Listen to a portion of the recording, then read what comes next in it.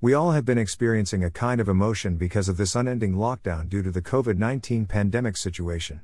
The emotion is making some of us to get irritated on our love, some are yet to reach that stage, and some are skilled to manage their emotions. Since you are staying inside your houses, you are getting those emotions.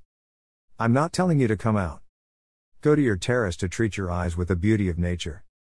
Talk with your neighbors from your house itself, so that your social distancing principle will not get affected. Watch out for the creatures roaming in the streets and flying in the sky. Play with the children, parents, elders, youngers, and your love. Don't search for the things making you to feel bored. Search for the happiness within your family and also with your neighboring people and creatures.